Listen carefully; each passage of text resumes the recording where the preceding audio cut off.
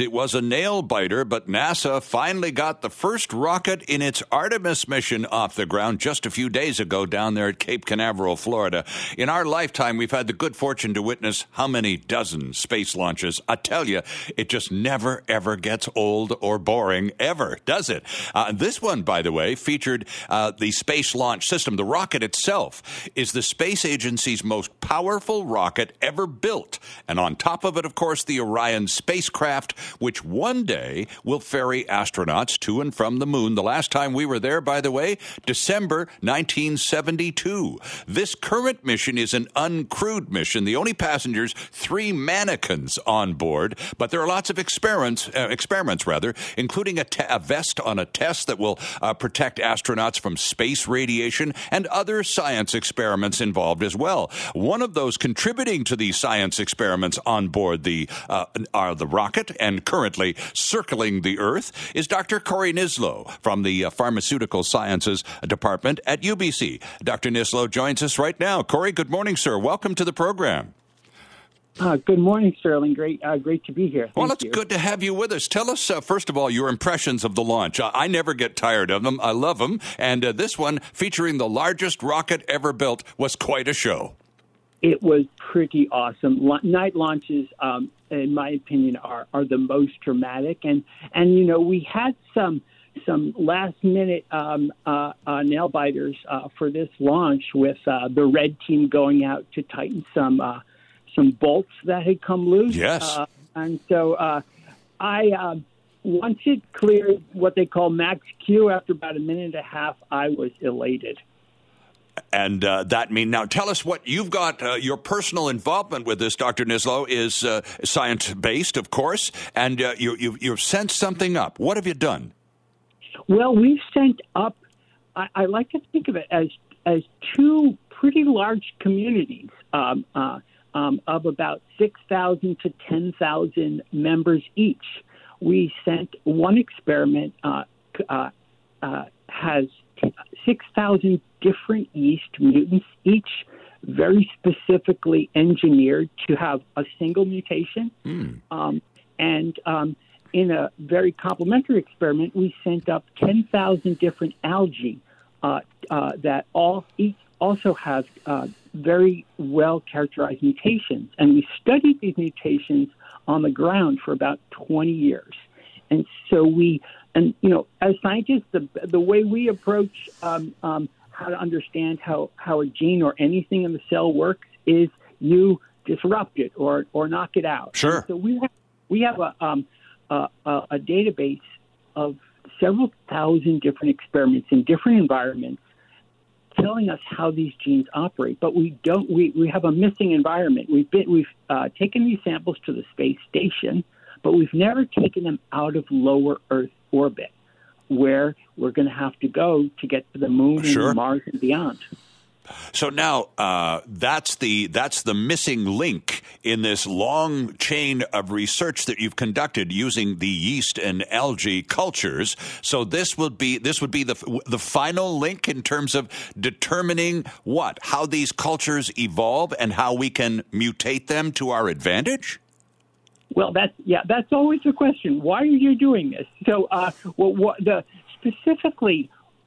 We've never had the opportunity to expose our samples to high levels of cosmic radiation for an extended period of time.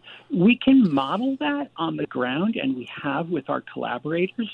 But, when you're on the International Space Station, you're protected from the solar wind that contains so much cosmic radiation. Well, we're no longer going to be so well protected after you get about 60,000 kilometers above the surface of the Earth. So when these samples come back, we're going to be able to very specifically ask which genes were most important for surviving that bombardment of cosmic radiation.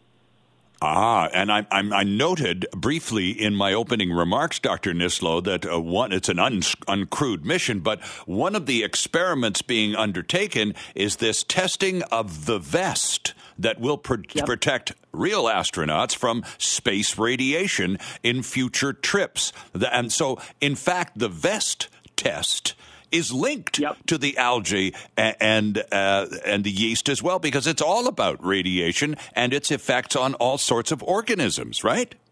Exactly right. And it's going to take, you know how we always say it's going to take more than one magic bullet. It's going to take multiple approaches to make sure we know how to protect the crew and the plants and the animals that are going to be aboard future missions. And also, I'd be remiss to not to mention that there's Earth-based advantages to understanding radiation effects as well. When you go in for radiation therapy, it's getting more and more precise. Sure.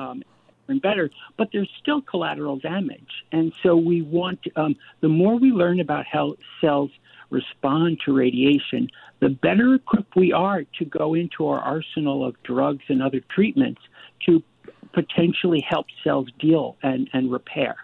Dr. Nislo, if humans have been to the moon, and the last time we were there was December 1972, it's been a while, but did we have any, were we able to identify any negative effects of space radiation on those humans who actually did go to the moon and who weren't wearing protective vests? They were wearing space suits rather, but have we noted any negative effects of radiation in space?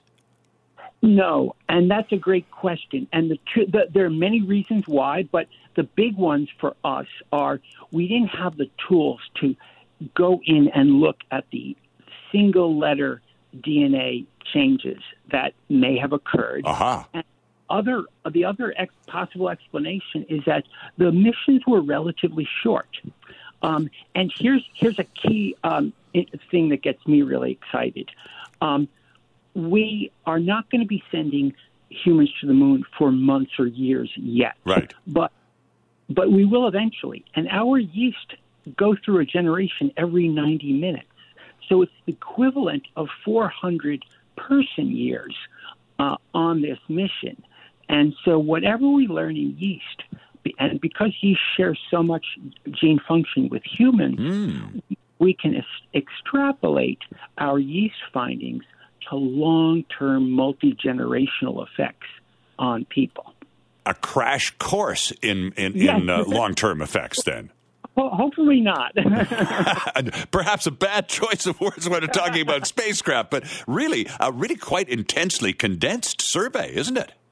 Exactly. And another wonderful thing is these samples come back, and so they're going to be archived here in Vancouver so that after I retire, and my students go on to be there to get their own positions, they'll be able to take these samples, just like we're still studying lunar rocks, and be able to continue to study the long-term effects of these exposures. Interesting stuff. Dr. Nislo, a pleasure to have you on the program this morning, sir. Gets a person even more excited about what's going on up there. And I frankly love it. And I love your enthusiasm to the point where I'm looking forward to having this conversation as we learn more going forward. Can we make that arrangement now here in front of lots of witnesses?